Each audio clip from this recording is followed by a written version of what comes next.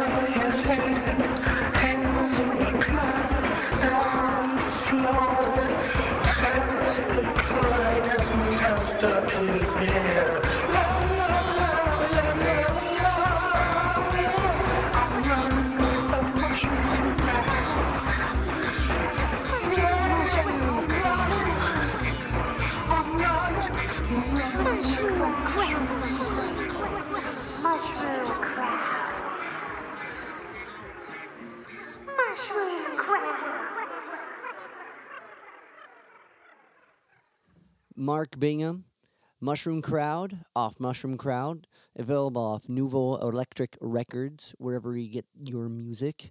Um, Before we get to the conversation, if you can like, rate, review, subscribe to the podcast on any of the podcast platforms, it helps me keep talking to cool guests and sharing their insight. And this is it. We're going to get into it. This is me and Mark. Awesome, man. Well, to kind of get into it, what was music like in your family? Uh, well, kind of non-existent, Yeah. except my dad loved. Um, my dad was in the Navy, and then he loved the Richard Rodgers "Victory at Sea," and he would blast that on the weekends. And then, oddly enough, he loved Thelonious Monk for some reason, which was, and I got to hear that and check that out at a young age, and that was good. So, but really, music, you know, it wasn't much. My mom's side of the family was like, what do you call it? They were brethrens, which are sort of like right wing Amish, and and they were the kind of people who had no dancing, no singing, no dancing in church, and very uptight and wanting to revert to pioneer days. So they weren't into music, and so yeah, so it was funny. Wasn't, but I was, and I had I got a transistor radio when I was like 7 or something, and started listening, and that was it. Yeah. Well, what were you listening to? Oh, whatever was on the radio, which in those days was a potpourri of any number of things, which could be from the Fats Domino and the R&B world to the Everly Brothers to all the crazy novelty songs that would be on the radio. And then you also heard all the hit. I heard Doris Day and stuff like that. And as I got older, I started hearing more. I mean, I remember for some reason I heard Stan Kenton and June Christie and these kind of things. And so there was a lot of stuff that I was hearing. Um, and I just kept listening. And then by the time I was a teenager, I was really into it. And I remember having a great epiphany being a camp counselor, and it's the middle of the night, and I got I'm out there sleeping on the ground with my transistor radio, and the new Four Seasons song came on, and I thought it was the greatest thing in the world to look up at the stars and hear this song "Candy Girl" coming out of this teeny little speaker. So music was always something that got me through whatever. I loved. I just loved to listen to it, and then at some point I just picked up a guitar, and I started singing first. Yeah. I started singing with some bands and whatnot, but I never sang in school, and I was very not liking music class in school. It all seemed very formal. I tried to play saxophone, I couldn't do it. Yeah, no, I really relate to that because I with music the for me was the same way. Like I didn't do it in school. Like in school made it really like how you're saying really like cookie cutter and like it didn't really seem fun and expressive or anything. But it's interesting that like it's such a wide variety of music that you were taking in and like they have like outliers like Monk, kind of be like some of the starting points in a way. That's really cool. Monk, and the other one was interesting was that at that point, I'm getting my years mixed up because I'm 73. I can't remember what if it was 1958 or 1961 or whatever. Yeah. But these like Johnny Mathis, you would get played Right. in the house, and Johnny Mathis was a big thing. And I remember, and most of us that were as I started into playing music with people and whatnot, imitating Johnny Mathis was a thing. You Yeah. could, I can almost still do it. I can still sing "Chances Are" and sound like Johnny Mathis. And but the different part of the world at that point was where we were also, the black music was there, and and all the doo-wop, and there was just a lot of music getting thrown at us that today is, now they have 58 niche versions of electronic dance music. Right, right, right. And I can't say I can't tell the difference, but I mean, I got off the bus at, jungle and Yeah, I don't know what these people are hearing and what the deal is. It's this whole subculture that, and in those days, of course, it's like, when you had three TV stations and plus three commercial TV stations plus public broadcasting, everyone watched the same news. Everyone watched the Saturday night fights. There would be 8 boxing matches on the world, and this was across, racial and income and whatnot. Everyone was getting the same kind of info, which is really interesting. And then now, it's completely busted open. But the music, you had to dig for the music, but Randy's radio that was on all night on the AM.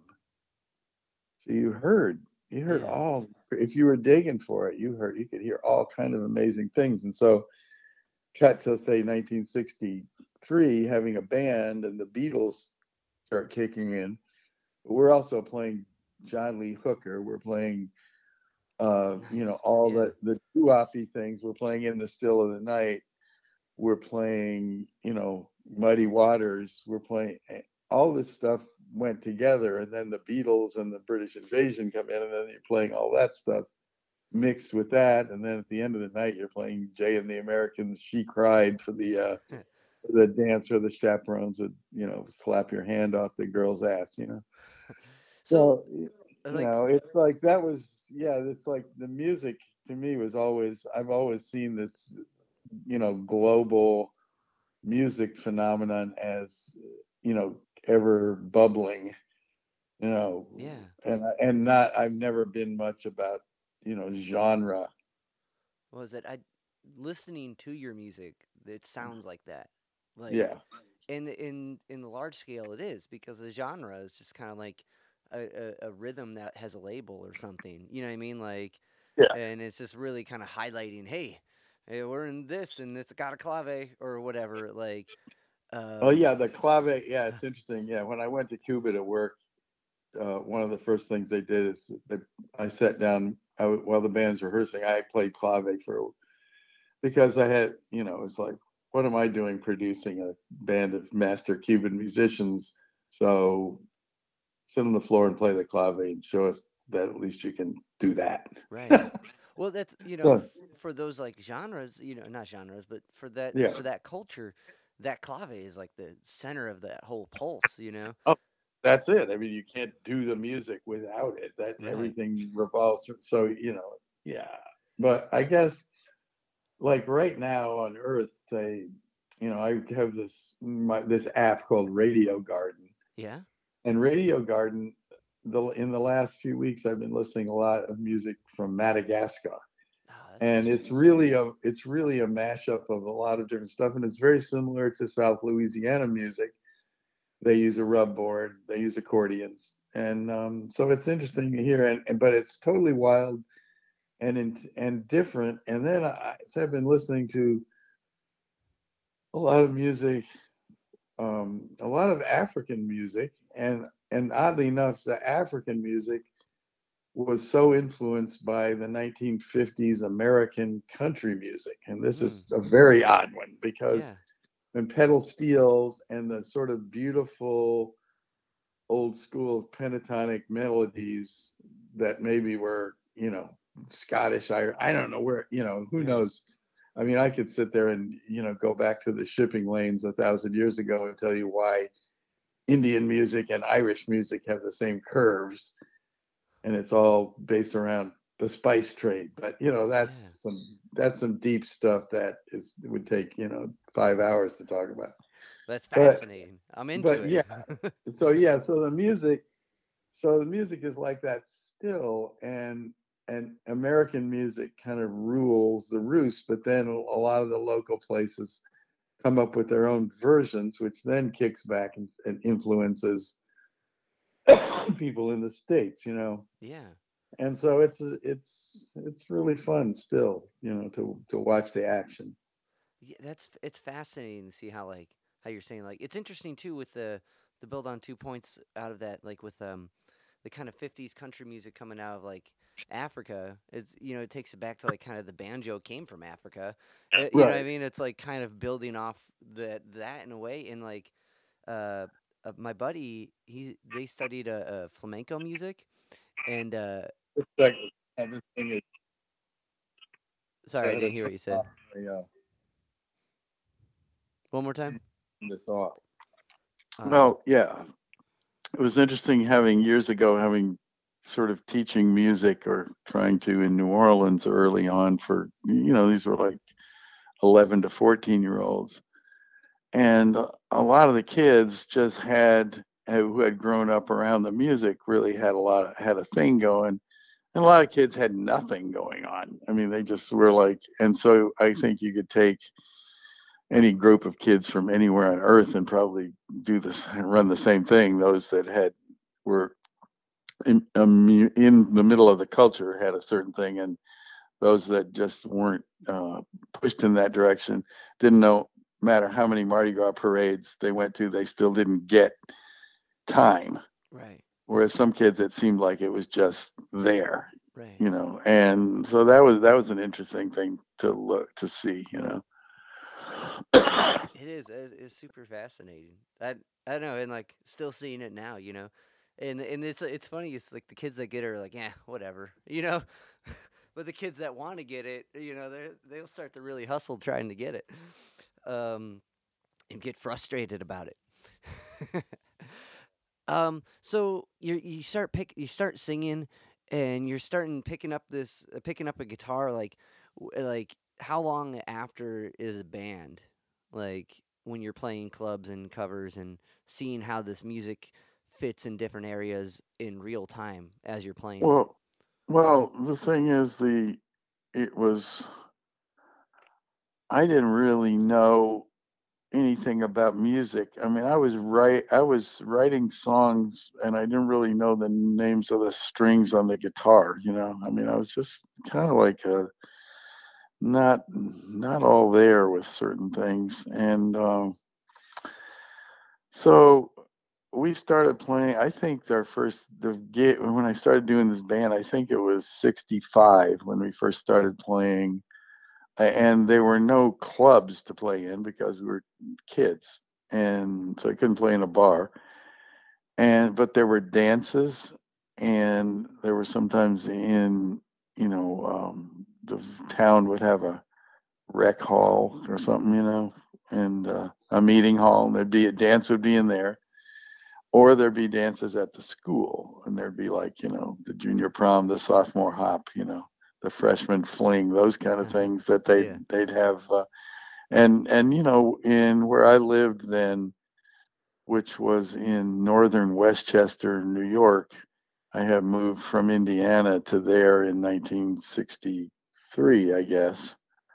Or maybe I'd moved. Anyway, we moved a whole lot, but I ended up there and for high school, and which was great in a large sense because that's where the radio was so incredible there. And I didn't like much else about the area, but I liked the radio. But also when we played, so we could play these shows and we get to play a lot and rehearse a lot. And I remember getting my first amp at Manny's Music in New York City, and I started, I was lucky. You know, I didn't come from money, but I came from enough middle classness to get a guitar. And and so yeah, so we started, and I think almost everyone in my bands in high school ended up, getting record deals, and but none of them stayed in it that long. But we started doing it, and I started writing some tunes. So we'd play original tunes, and then we'd play literally everything that I was talking about a minute ago with just, you know, we play boom, boom, boom, boom, and we might have heard it. At that point, you could hear all the stuff that all the Brit bands were doing, and they were doing covers. So then suddenly there were 50 songs that were from the blues and R&B world that were being done by the Brits that maybe I'd never heard because they weren't on Randy's radio or they weren't on the all night, country and blues stations and whatnot. So it was a really eye opening time for, and, so yeah, that's what went on until I guess I got out of high school in 67. I find that's one thing I find fascinating about like digging into some kind of older records is you hear a lot of these songs being covered by a ton of different artists. In sometimes under different names, like old blues standards.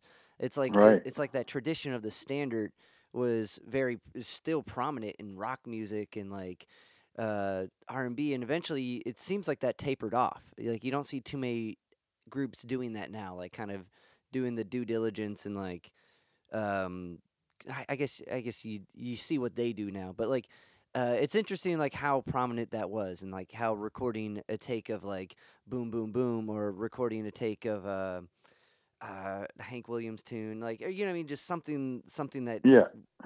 shows that that's what you started playing. You needed a B-side that was something that would would work. Um but anyway, so like moving on from because you were signed to be a record producer at like 17, right? So, well, eh, I Or did I what get I did, I was like, there was when I lived in an area that where there were a lot of people, a lot of the parents around there were successful people in from the arts and writers and ad people and tech people and one of the guys was this guy had my friend had 5 tape recorders. His father worked for at that point RCA. And so what we started doing was making all these weird tapes and we figured out, so I don't know how we even learned about it. We figured out how to make loops, which meant actually cutting the tape and winding them around and then playing against that. And, we were goofing around with that. And then I made a bunch of recordings, and in those recordings ended up going to Elektra Records, and they gave me a writing deal. And a lot of this was based around regular old songs, but within the regular old songs that we had managed to do overdubbing by ganging a whole bunch of tape recorders together, literally playing one back in the room out into the air, yeah. and then miking that and us playing again, going to another tape recorder. So it's kind of a weird setup, but it was, I guess they figured that was inventive, and I knew, and I got okay sound. So yeah, so they made me like an apprentice producer, and I got to look, basically just see what people were actually doing when they made records, That's and pretty that was definitely helpful. that's And amazing. Like then to have that kind of perspective of as this listener, as this listening enthusiast, as a younger kid, to kind of be in it and be in that spot again, but now able to kind of like eventually to be able to like move the levers. So like, yeah, what was some of the big takeaways from those early experiences? well, it was in hindsight is like how focused the musicians were.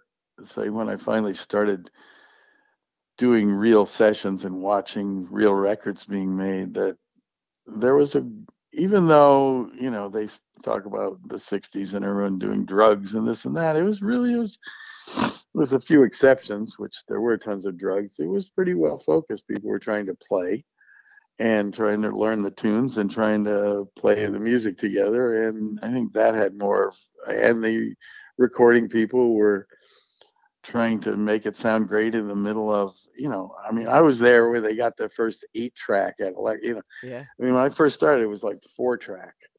So, so you had a special way you did the 4 track, and I had to go out and do demos, and I have to record the whole guitar, bass, drums, keyboards onto one track. And there's a reason they used to call people engineers balance engineers, because you had to learn how to balance music, and then it stayed that way. It wasn't like you put 82 Pro Tools tracks and then come back and decide something else later.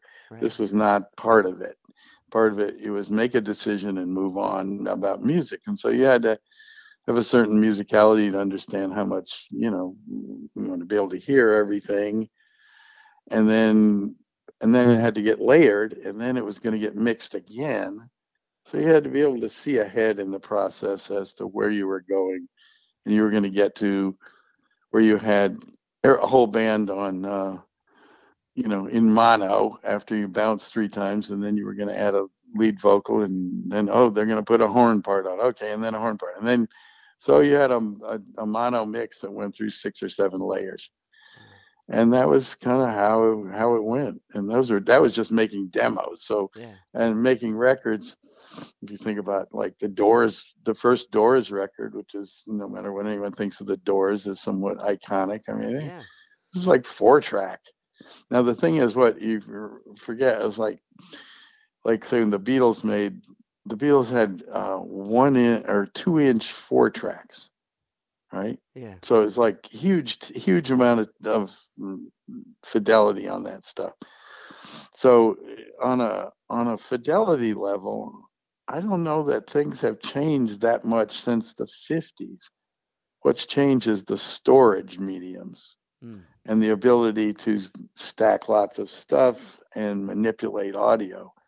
But the actual sound quality of a microphone and a microphone preamp and a compressor that gets put somewhere and then we listen to it out of speakers, there hasn't been any great advances in that area Right. since then. So there's records from the 50s that just sound incredible. And, there you are. And they just got put into a different medium, and and now there's wars over all the mediums. It's like, oh, vinyl. I mean, I used to hate vinyl because your records never sounded as good as the tapes that you had. Yeah.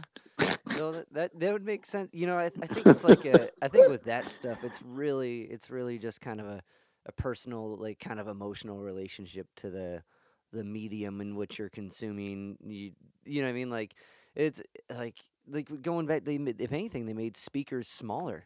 Now you know what I Yeah. mean. Now people are rocking these little tiny speakers that they put on buds in their ears. Like Yeah. there's Well, there's no we way used they're to, hearing bass.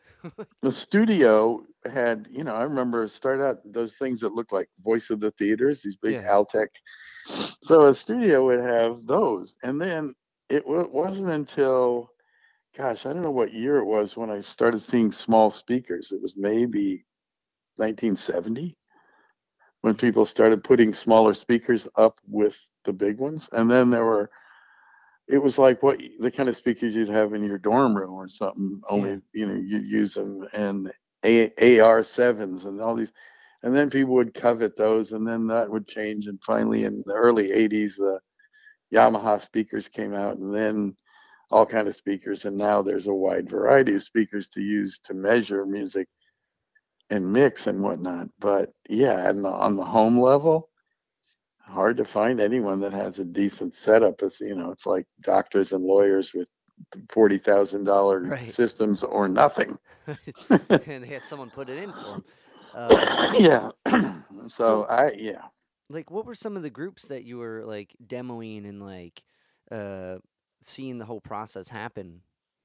Well, nothing. I can't even remember, because when I got the job at Electra, my job was to listen to all the unsolicited demos, Oh, and then okay. if there were somebody that was any good, they'd send me out to wherever, and I'd make a recording of them and bring it back to the bosses. And none of those ever worked out.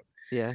There were people I told them about that eventually became huge stars, but they didn't. It was funny.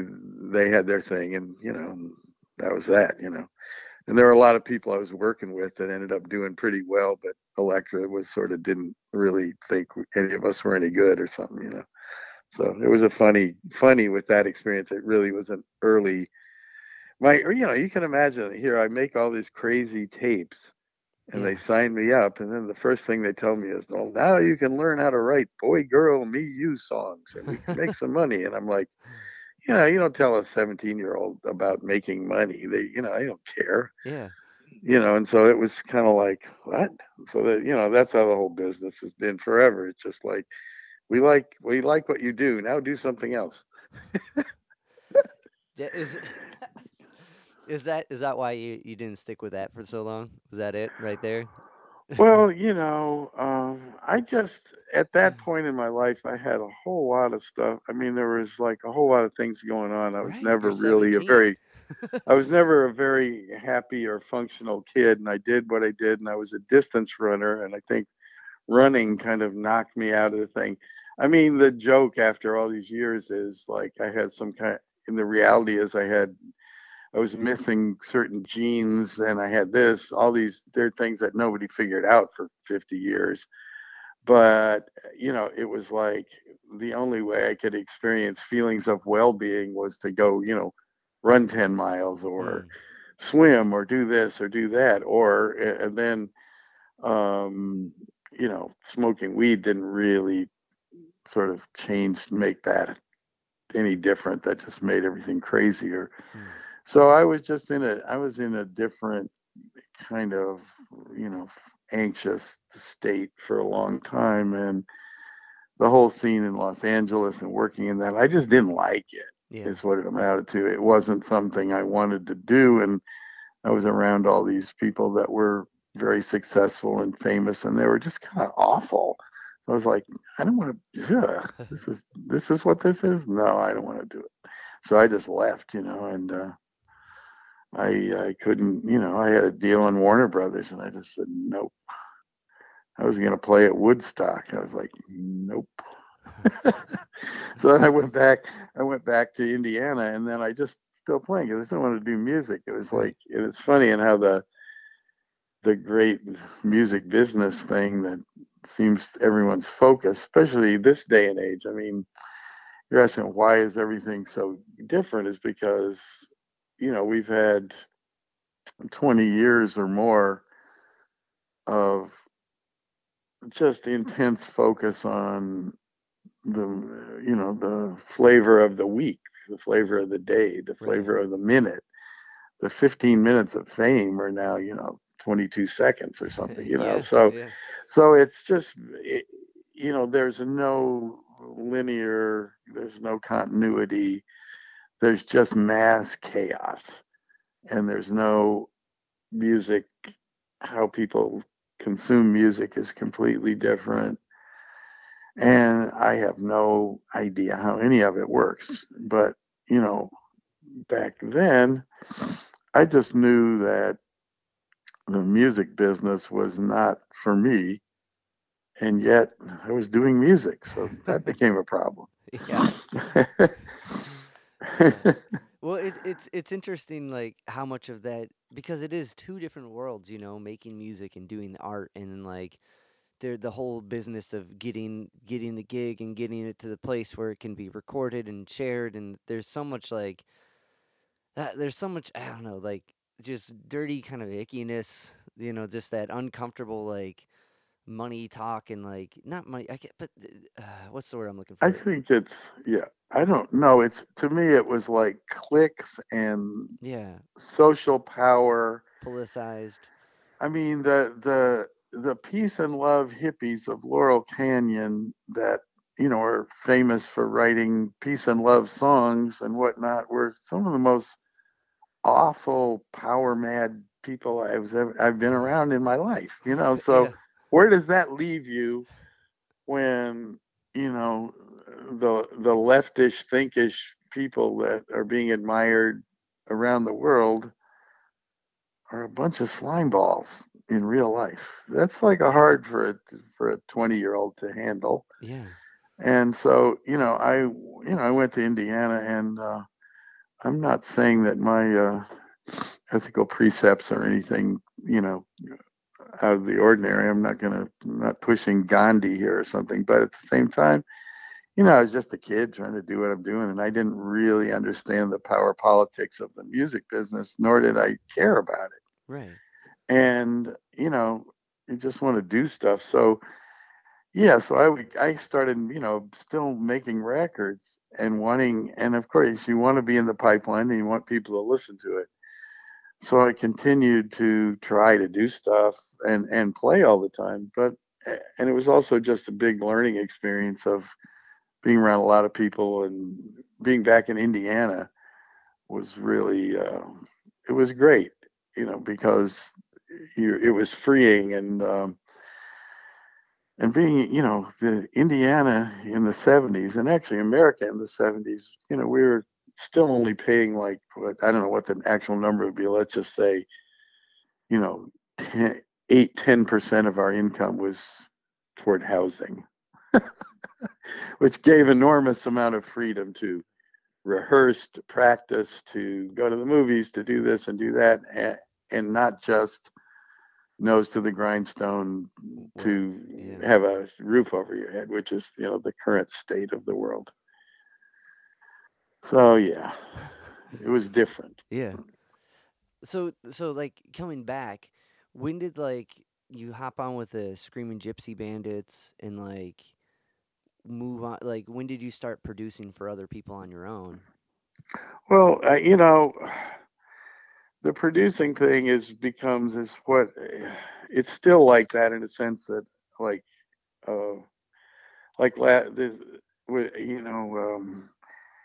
I still get things where I have to come in and clean it up when because what a producer does, ties people together, organizes this, and has to do with, you have to be an arranger, but you also have to know when to hire another arranger, and you have to know when you're the person to play the guitar or hire another player. Right. Should I do all this music myself, or should I get a band? Should I sequence everything? Should I play it real? You have to make all these decisions. So even back, so my experience at Elektra led me to know how, I saw 10 different variations in what a producer did, so I could just organizing things and getting it done. When you produce something, all it means is at the end there's something there that you can listen to. It's Yeah. produced. It doesn't mean anything like you sat there and told everyone what to do. It doesn't mean you just did nothing and paid for it and ordered the Chinese food. Yeah. It's just so I mean, I just kind of fell into this because the Scream Gypsy Bandits had just started out, and I came back there to Bloomington and just fell in with the thing and started playing with them. And I can't remember, that was 69, 70. We didn't make any recordings per se, I think, till for over a year. And we tried to do some stuff. I mean, we had, interesting, that band got, Atlantic Records heard that band and tried and wanted to sign us. And then, I mean, we made a demo for them, and Jerry Wexler just hated it. And Amit, Yeah. I had already had a weird experience with Ahmet Erdogan when I was Yeah. in Los Angeles, which is too X-rated to get Okay. into, and we were not going to besmirch the man's memory Right. over, his. But anyway, that. So needless to say, I wasn't, Yeah. by my participation in a prank on Ahmet Erdogan involving a artist named Eve Babbitts, who did a lot of covers for Oh yeah. them. Oh.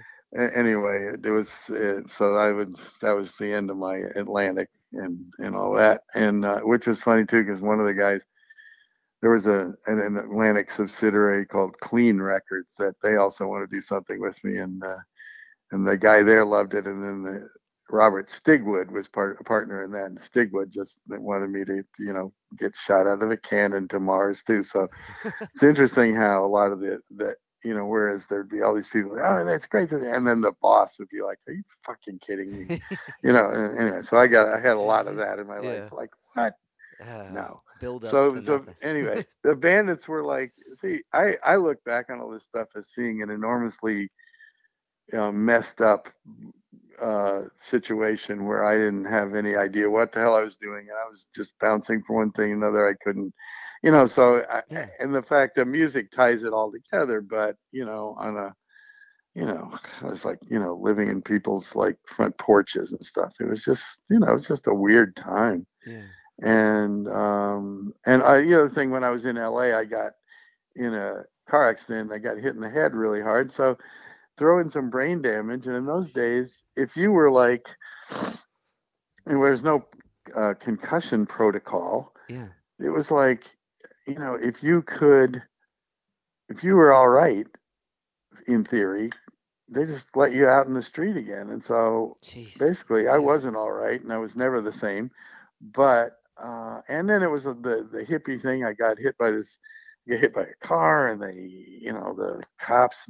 Not only was I broken up, the cops kicked my ass even more. Jeez. So, and they just let me go on the street and forged my exit papers, and I was wandering around. What do you call that? Amnesia. Like, I Yeah. couldn't. Finally, after a day or so, I remembered who I worked for. And I Holy went to a shit. phone Yeah. booth and looked up the guy's number and called him. They thought I was joking. They thought I'd been gone. So anyway, I'm just trying to put this in Yeah. perspective that Yeah. I was not exactly a mainstream youth on any level. Even in the hippie world, I was like, no, I was like some other realm. And so the music is one thing. So you do that, and then so we kept doing it. But the Screaming Gypsy Bands kept changing because it was largely at first it was a big hippie band, and then I think in my case I wanted like more real players, and that kind of Right. ruined a lot of the stuff for the hippies, and so we played, and we played this, we played that. Spring of 1970, we played in Yale at the president of Yale said no black man in America could get a free trial, and they had this big confab there, and we played for that. So we were one of those like radical hippie bands that would play those kind of things. Yeah. And You guys. it's funny. The drummer that was on that gig is currently still the drummer at the one of the drummers at the Grand Ole Opry. Oh, no way. This is how Yeah. I mean, I see all these people I used to play with doing all kind of remarkable things still into their old age. So that's kind of what you do as a lifer musician, and Yeah. the shifts of life are one thing, but the music, keep doing the music. That's one. Well, I wanted to ask about when you guys opened for Beefheart, and two, I think that's like that bug musically that gets in you. This like this thing to have to create, and once you're in this like kind of creative like endeavor, it's interesting to see like the ones that get that life bug, and like the guys that say yes to all these gigs and wind up in all these weird spots, and then you see them doing the cool thing, and like I know. I think that's cool that you can see your friend drumming and be like, yeah, that's awesome. And like I think that like kind of like seed of like being able to celebrate your friends still being able to do it, just like how you're Yeah. still doing it. This like celebration is supposed to like kind of like taking people down or getting seated with jealousy with like certain things like because so Well, much. yeah, that whole thing, God, that's so ridiculous. How could you even, yeah, if you're in that mind space, that head space, it's just, that's too bad Right. because, it's such a crapshoot. And I was on some panel the other day, and they were asking, how did you do this and do that? And I was like, oh, I said, by the time I got to New Orleans, I'd been washed up 3 times, Mhm. literally. Yeah. I mean, not washed up, but I mean, I had done this thing as a kid and gone to LA. I was like, whoop, that was over when I was 20. Yeah. Went to New Orleans, back to Bloomington, did that, had Screen Gypsy Bandits, did this, did that. And then by 76, I was like, yeah, that's it. Enough for this. I can't be a big fish in this joint no more. It's too weird. And then I moved to New York, and then had a nice run in New York. But then I was like, and then there I was in New Orleans, doing whatever I was doing, trying to sort out what to do and start over again. So you're always, there's no linear career thing ever. Right. And even people that, a lot of people that do really great and then they screw it up somehow, or just consider that, I mean, think of George Harrison. His manager stole $25 million from him. Yeah. Even Beatles weren't immune to this shit. Right. Tom Petty, they stole all his money. I can Trent Reznor. I remember I was like in New Orleans, and he had a studio there, and I was, there was a B equipment was going back and forth and la da da da da, and then all of a sudden it was over. What happened? His manager bilked him of every cent. Trent Reznor Jeez. was broke as of what were these 2002 or something. And he came back with it and he stayed in the world. But, Yeah. can you imagine someone stealing $30 million from you and you didn't know it? I can't. Yeah. Jeez. So, that aspect of the thing of like looking at who's who on the pecking order on, or the Fame Whore Olympics or whatever you want to call it. It's not, it's like if you go there, you're going to be in trouble. That's Right. all. And you Well just, said. and, if you can't do it, and every scene is full of that stuff. There's all people that are full of, trying to, get to the, clawing their way to the middle, getting to the, they get to the third floor of the skyscraper of showbiz and think they're somebody. And, that's just part of this world we're in. And That's a good I want to analogy. be Lizzo. That's what I want to Yeah. be. Yeah. Was it but yeah, like that's a good analogy for it. Uh like kind of well they kind of like build off of that like cuz it is and especially now like with like all like I see it even just like with kids comparing themselves to other people via social media and via like Right. oh they're Oh, doing yeah. better It's than I need brutal. to do this and like so it's almost like the shitty aspect of that like I mean even though it's amplified way more when someone put getting millions of dollars out of somebody um is kind of now focused on by just like this many people attention seeking in a way but Yeah. Oh, it's way out of control. and I like mean, obviously, when you see in the politics and the whole, I yeah mean, everything is just completely mad at this point. I can't even begin. And, the way our government is, we have, I mean, no matter what you think about politics, none of the, I mean, um, the media thing, you see, it's like the media is the government now. Half the sources on the allegedly liberal side are retired generals and retired government people. And you're like, wait a minute, I don't trust these people any more than the Ron DeSantis. right So it just becomes there's nowhere to turn. right There's literally nowhere to turn in politics because both sides are equally corrupt. And yeah one side is more obviously overt and wacky. And what I find interesting with all that is like, I used to dabble in what we'd call, performance art in back, in the 70s, 60s, which is not like Chris Burden putting himself in a feed sack. And, I put myself in a cage yeah downtown in Bloomington. And you do, these are kind of minimal things. But what I've discovered is a lot of the young right wing operatives, and not so young now, but learned from this, and that performance art has become a in with the right. There's no more performance art with artists. mm. It's used as a political tool, largely by right wing stuff. So that's fascinating to me, the shift in that, because so yeah, so art, music, you never can tell where the stuff's going to go. right You don't have any control over it. And when you're making work to get likes or get money, there's definitely a planned obsolescence there, for whether sure it's the universe giving it to you or whatever you think.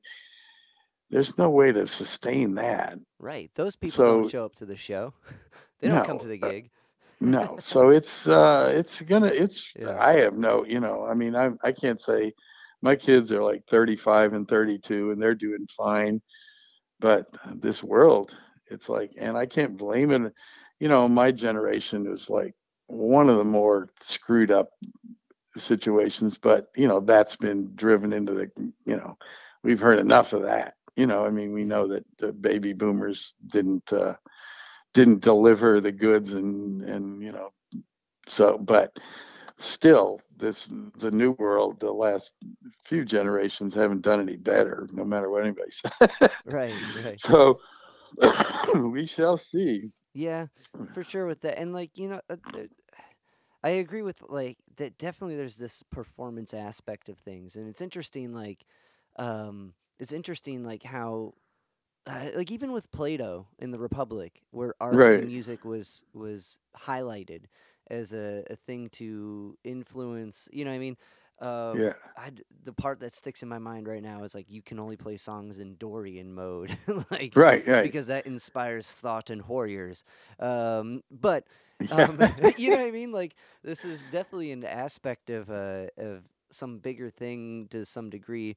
Not to conspiracize or anything, but like music can move and so can art and like it's interesting as someone kind of growing up in all this and like seeing it what it is and being on part of the ride and like hearing from other people and some from generations before how much they find like usually it seems to be very emotionally like a charged response, so to have a conversation like this to kind of hear that like it's also kind of like this performance art to some degree too. You know, what I mean, like is really insightful, or at least you know, inspiring to kind of like think that it's more than just like an emotional reaction from people. Oh, Like, I think, yeah, no, I think so much of this stuff is purposeful. And what's interesting, the guy writer William Burroughs, and yeah, William yeah, yeah. Burroughs wrote a book.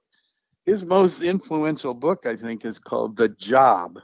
And Mm, essentially, it's a manual of civil disobedience. And I believe that, especially, this used to be something that the yippies, the Chicago 7 era kind of people, some of whom are still around, would use in upping the ante of the civil disobedience as per Ralph Abernathy and Martin Luther King and all that world.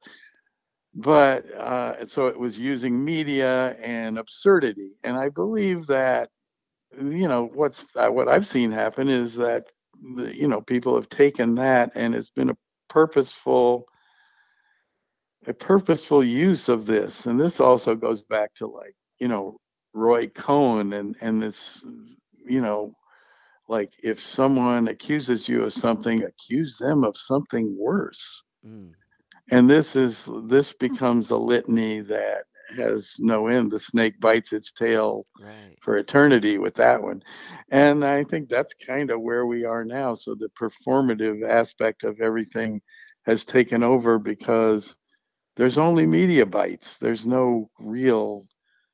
I mean, who gets up on Sunday and watches Meet the Press? Yeah. 42 people that are 85 or something. I mean, it's not like there's no more of these.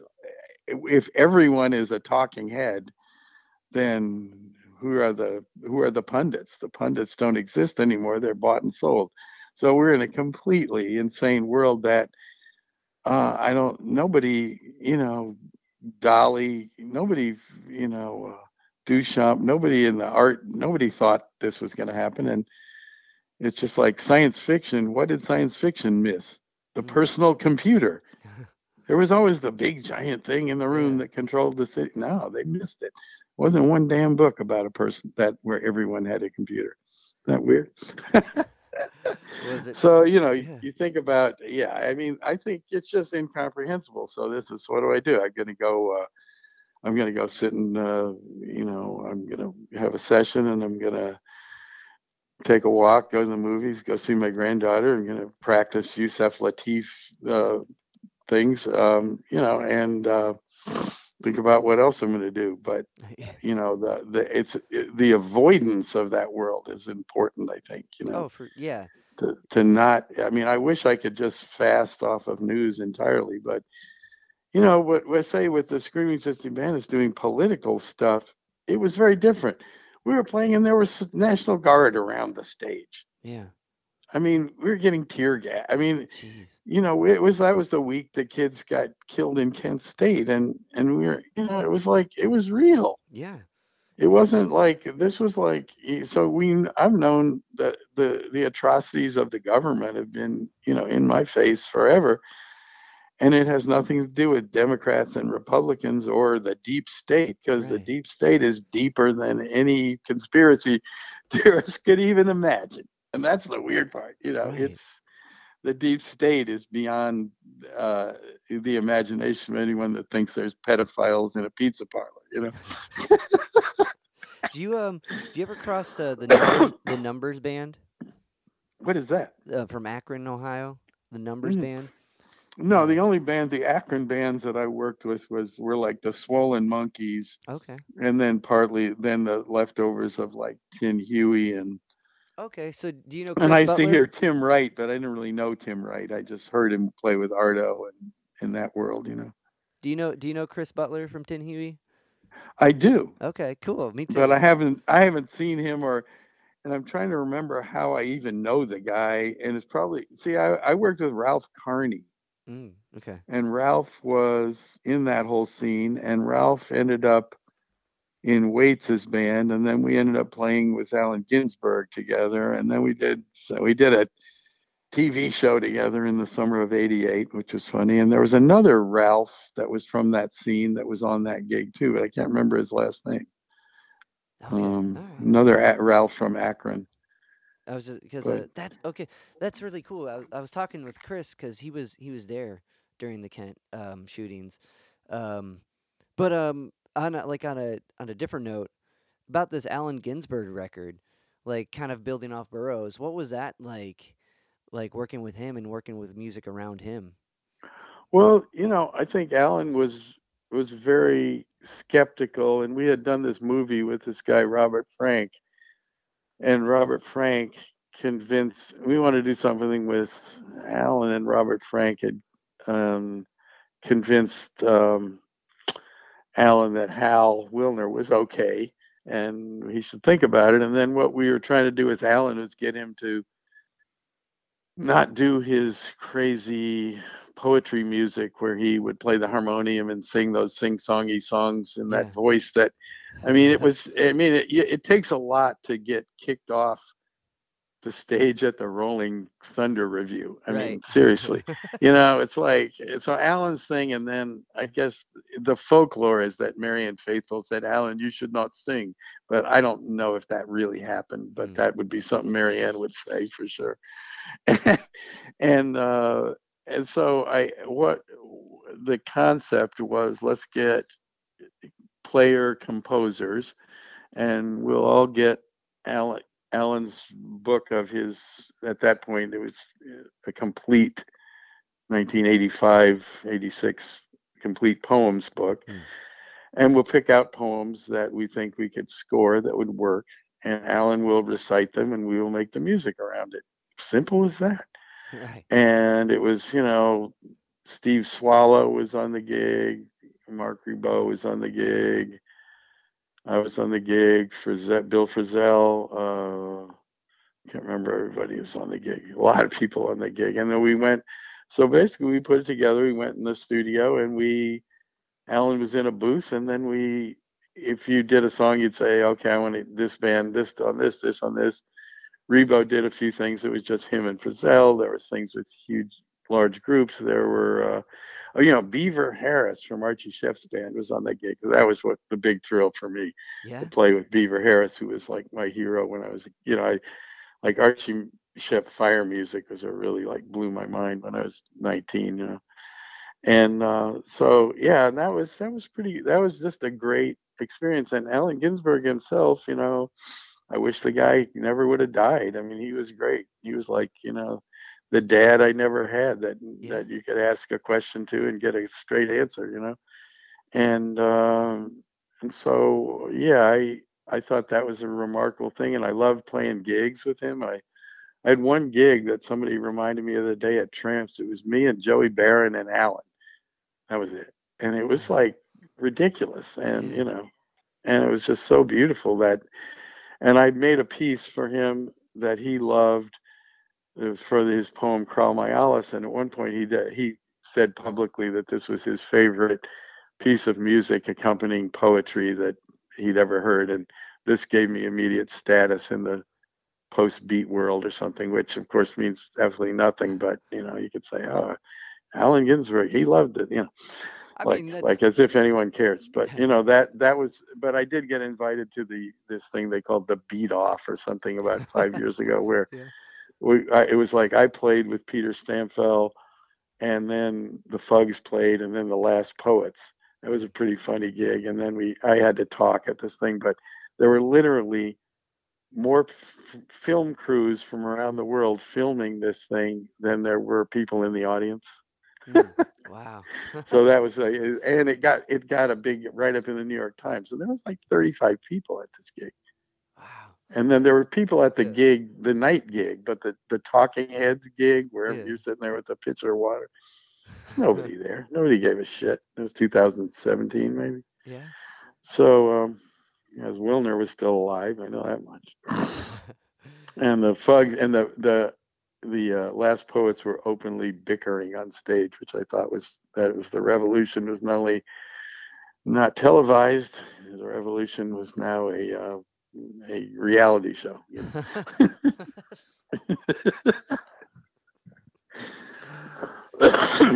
It's interesting like how something like the beat movement or like no wave like like hits later. You know what I mean? Like in the moment it's interesting that more cameras were there than people.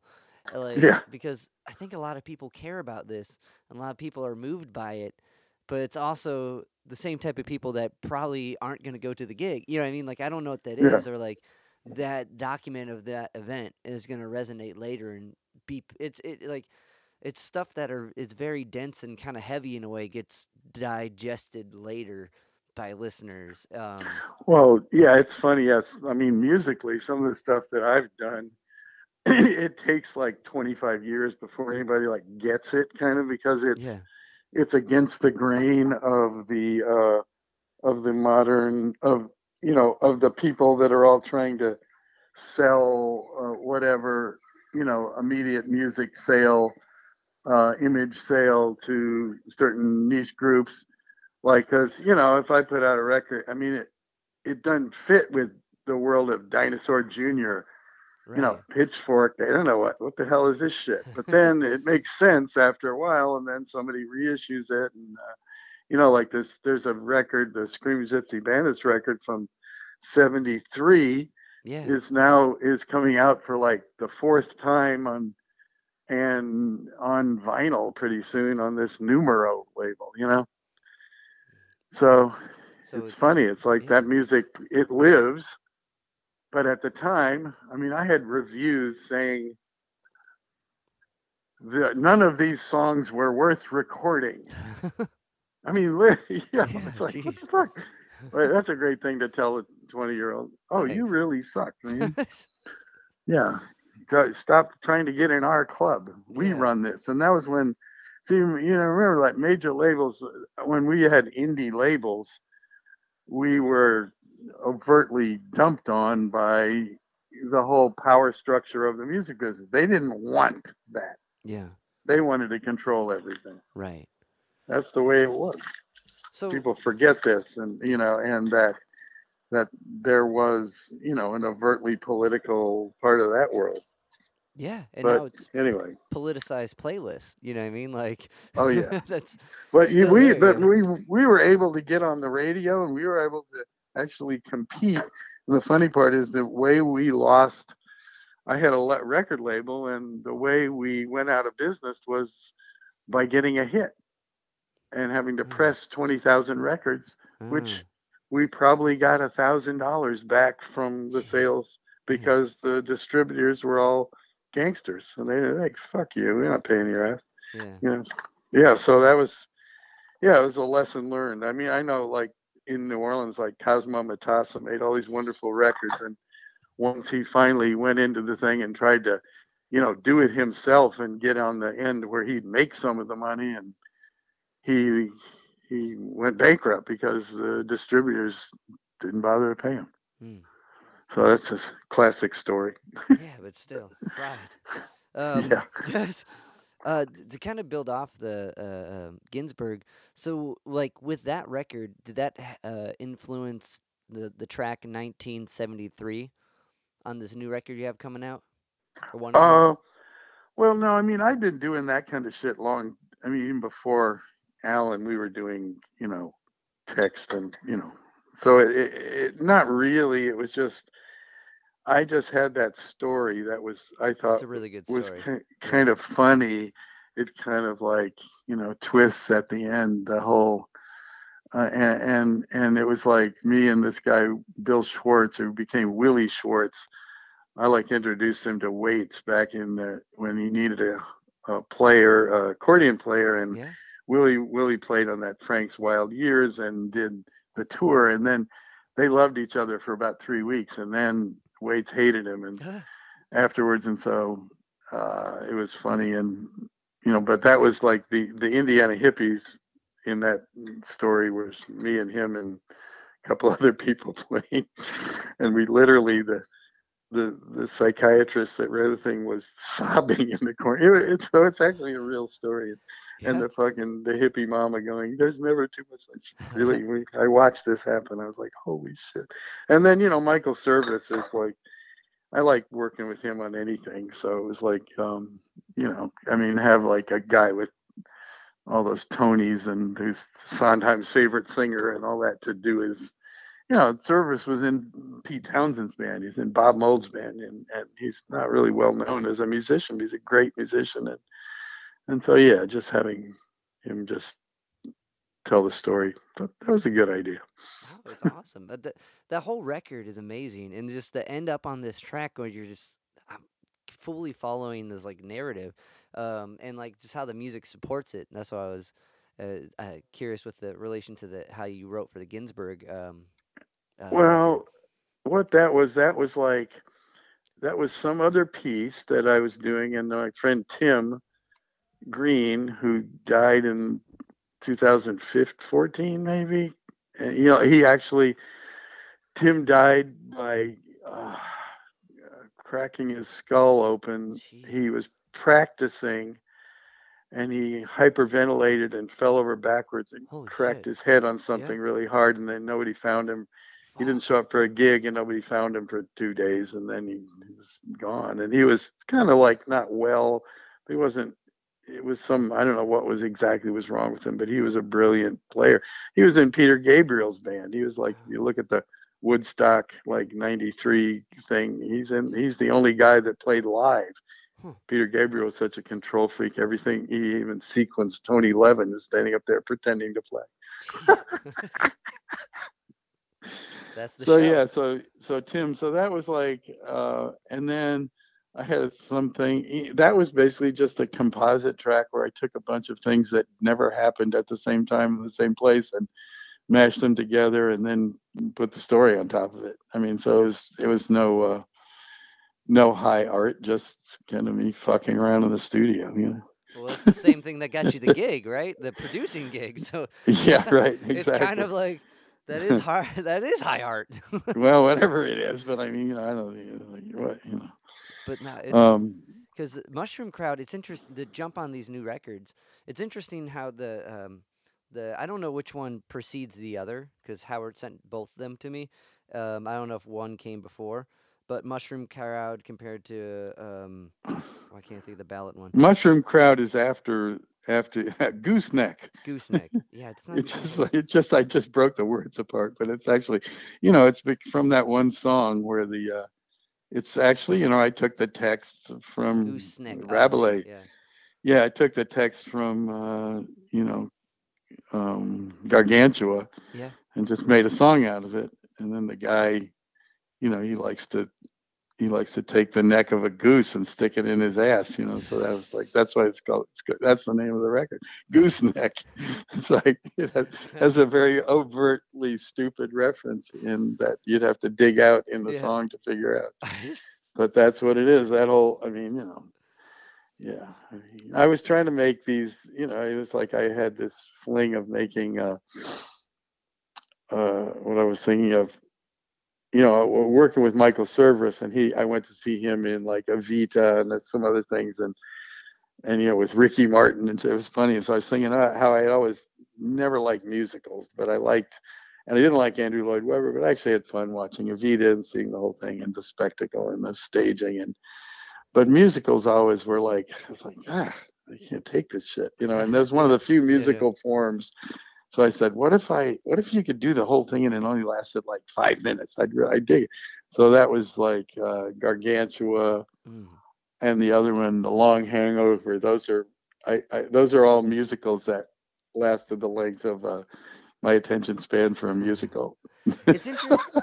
It's interesting that you say that because listening through, like, I'm trying to follow these movements and these chord changes, and that's the thing that came to my mind was like it's kind of musical esque in which how like certain lines and narrative parts are like brought out. So that's incredible. Like that definitely carries through. Because like with all your work, like it's not just A B, like which is very refreshing, but it's going all over the place. Um, so that's super interesting to hear that those few tunes that was the goal with it. So now with these two records in particular, you said they're recorded at different times and they're just being put out now, or was Well, this kind of yeah, like in mass? yeah, they were recorded. Like most of the Gooseneck stuff was like before I left New Orleans in Okay. 2014, and then I finished it out in the country. But I think most of that was done like 6, 7 years ago, and then Mushroom Crowd finished like that's probably 2017 or 18. It's hard to say. I just arbitrarily put numbers on there. Yeah. But some of them I worked on 4 months ago and remixed or something. But essentially, I'm trying to just give a time frame to any of this. Right. Which Okay. sometimes they don't like that, and they want to pretend everything is ever modern. But I don't give a shit if people know when it was made. Well, I think that kind of because like sometimes it takes forever to finish a thing. You know what I mean? Like Right. especially when it's as like as moving like as far as like musically as moving and structured as your music is like. It's like I feel better knowing that it wasn't just put together yesterday. Holy shit! Like to be like someone who's trying to write songs and stuff and come up with bits like to get a verse chorus is hard enough, within like an hour or something. And like, so I'm Yeah. glad to Well, hear it wasn't all just put together yesterday. Thank you. no, I mean, you can sit down and write a song and adhere to we're going to make a little intro, or we're going Yeah. to start cold, or we're going to, and it's, the Nashville thing, it has so many syllables, and then it's going to go here, and then the chorus has to repeat, and then it's going to go up a half step, and then, all that, I mean, this is like if somebody that you really like comes in and you're going to work on their stuff, and you might go help them get their songs have a bump to them and make it easier for the rest of us to hear Yeah. and more fun and all that shit. But so that's when you use those kind of overt composition techniques, and otherwise it's more fun to find where something is supposed to go, because that's more mysterious and you don't really know. But it's easy enough. Like I play a lot of gigs where, I mean, I just played some gigs where I listen to the song, I listen to it down, I write it down as it goes by, I think about what I might play, and then I play it Mm. in front of human beings and don't mess it up. Yeah. So you have the ability to do that, but that doesn't mean that you write. It doesn't give you a leg up on anything, and it's just that's what you're supposed to do as a musician, right? Right. Right. It's what you're supposed to be able to do. So when you work with somebody that's like a singer songwriter kind of person, then you can help them maybe flesh out some of these things that they don't really get, why they don't know that a C and an A minor are the same thing, Right. except when you put your finger there, you see that high A on there, that makes it into a minor, but it take the A away and it's a C. Oh, Oh oh. Yeah, I mean, literally you yeah. deal with a lot of people that are really talented and do really great music and they have no clue Right. why that is. And so, and recently doing stuff like, the Gil Evans drop two kind of arranging stuff. Mm. It's fascinating. And you just think, but how something so astounding is what Sketches of Spain and Miles Ahead and all that. And but you can break it down to like, oh, that's what they did. Yeah, yeah, yeah. Wow. It is. It's like a. It's a. Victor Wooten's got a good way of putting it. Like it's theory's easy, like it's described complicated, but like when you really look at why it works, oh, physically, you just move that, Yeah. and like So you got a C major seven and you suddenly you got it in the first position and suddenly you take the next one, you put the G on the bottom, right, and then you keep moving that second note from the highest down and have somebody just have a section play that and change every other bar. You're like, holy shit, that's sounds it. like Debussy.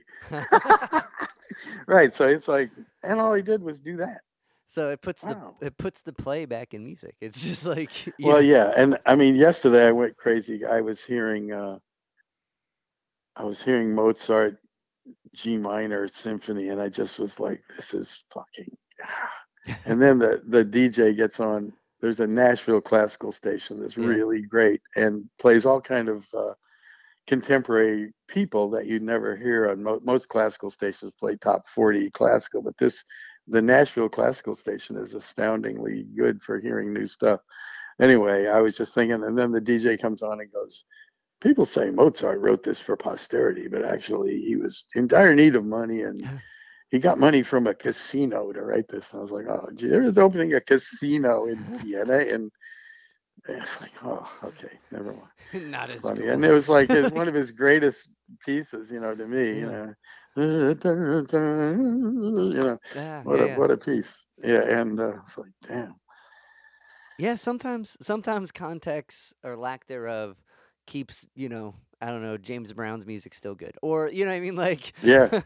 But the James Brown is just like that shit'll never, I mean, yeah, his yeah, it's like I've got a cassette of it's like 70s stuff. It's not even the great stuff. It's just vamping, yeah, star power that era and with hell on it, yeah. and it's still great. I mean, it just even when he was like starting to not, I mean, when Yeah. he would like when the band was taking acid and then James would like said, I want some of that. And he'd take acid and do nothing but run the stage for an hour and a half and while they vamped. And the audience was like, the hell? um, one thing I wanted to build off of, I guess, build off of that was like, working with guys like John Schofield. Were any moments like that with a guy like that where theory or like kind of playing became like less mystified? Well, if it wasn't for Schofield, I don't think I would have like a career on a certain level Yeah. because of his help. I mean, I already had a career before I met him, but you know what I mean. It's like the when Wilner said gave me a chance to do a Monk song on that Monk record called The way I "That's the feel Way I now. Feel Now," Yeah. and so I would want to do Brilliant Corners, and I learned it, but I could not get the bridge. So I asked Schofield if he wanted to play on it, and he was like, "Oh yeah, yeah," and I gave him the idea, and the idea was like it's like the Ventures meet Messiaen. Let's use the Messiaen thing of where Messiaen had, you'd have, ba da da da da da da da, and then you should also have that be able to go against itself, go ba da da da da da da da, or ba da da da Mm. da da, or da da da da. All those should fit together, and if they didn't, you'd move a half step to make it sound all, glorious. So that, Oh. that's basically, you want to teach Messiaen, there it is in a nutshell. But so it's like, okay, let's do the Messiaen on the front of it. And, and Swallow will solo, and we're going to play it in quarter time. And Joey's going to play it in halftime, and Swallow's going to solo over it. Then we're going to go into halftime, and then we're going to play it in full time, and then that's it, and there's no solos. It was like, oh, that's great. And so that was the arrangement. And Scofield taught me how to play. He taught me how to finger the bridge, which is not easy for guitar, especially I'm not a bebop guitar player. I'm sure your average bebop guitar player can play it in their sleep, but it wasn't that easy for me. And then I got it. And, without him doing that, what would have happened? I don't know. And then there was a thing I was working with James Taylor on a song, and James Taylor's music director hated what I was doing, and Scofield was on the gig, and Scofield mediated and moved the voicings in a way that this guy Don Grolnick would approve of. And I was really trying to radicalize. I didn't want the Don Grolnick Muzak-y, shower the pea, where every voicing moved, like as minimally from one to the next. You know what I mean? You know what I'm talking about, when everything is it's very seamless, right, and perfect and beautiful, and which I love James Taylor. That's why I was like, but I didn't want to do, for this Hal record, I did not want to do a James Taylor record. I wanted to do something slightly.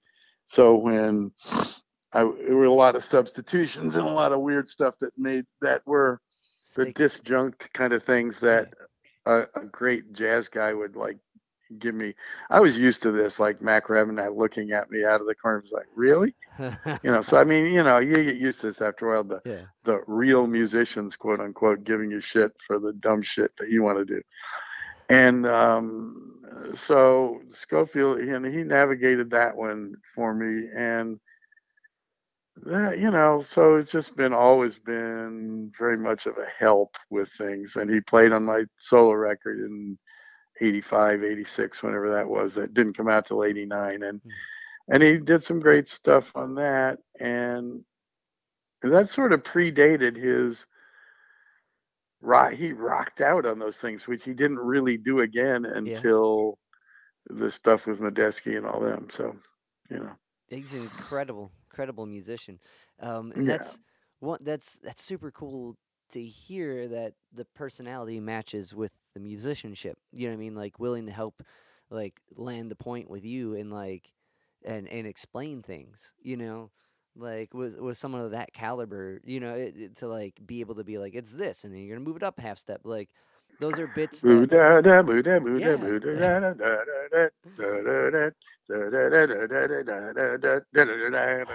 that's that passage there was just like, the fuck.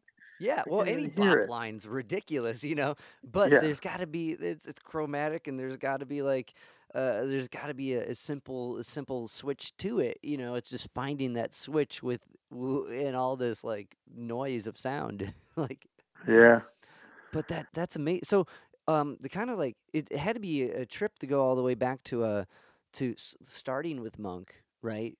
Having your dad play Monk, and then like being able to work on this like this tribute to Monk. Like well, it was fun. It was great to be in the room and see see Dr. John and Elvin Jones play together. Holy shit! Wow. And then have Charlie Rouse and Steve Lacy were there when I was cutting my track, and they were laughing. They just could not believe this particular take on Monk, so that made me real happy. And Charlie said that Monk would have liked this better than any track on the record. And he said just because it wasn't imitating him, right? And it used his thing. And so but that song, Brilliant Corners, that record, Brilliant Corners, with Ernie Henry on alto and stuff, that's always been one of my favorite records. It's a Riverside Monk record from 56, 57. Really great stuff. That's incredible. That's praise from, you got Monk and Ginsberg. That's a well, Monk was dead already. Right. This was Charlie extrapolating on what Monk would have. But I saw Monk at the 5 spot with 10 other 20. Yeah, I saw Monk a bunch, but there's hardly anyone ever there. These were like poorly attended gigs in the East Village, like at the corner of St. Mark's and Bowery, And I saw Monk. I don't know. I saw him a few places, and I saw Mingus. I got to see. I was slightly too young to. I missed Coltrane, But I saw a lot. I saw Archie Shepp. I have friends that still play with Archie, and he lives in France. It's like, Yeah. I've never met Archie Shepp, but he's always like one of my heroes. But, you know. That goes back to that kind of like its richness is only discovered later, you know. So that's incredible. Did you get to bug Monk at all? Did you get to pick his brain a little bit? No, I never. I was like a kid frozen in a chair watching him play. Yeah. I never went and talked to them. No, I was too scared to talk to them.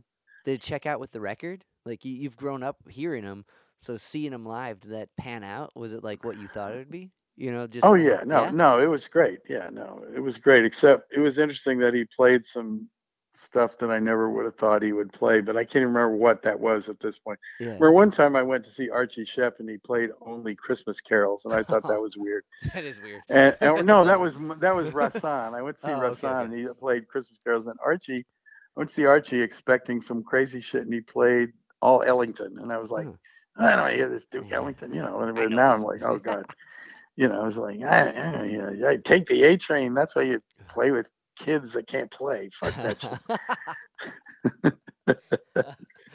shit. True. Yeah.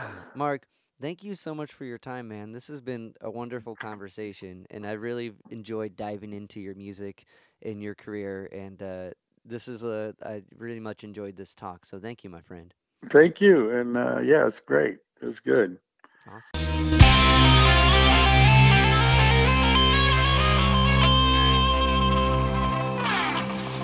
Yo, Spike Spiegel here. You just listened to Zig at the Gig podcast.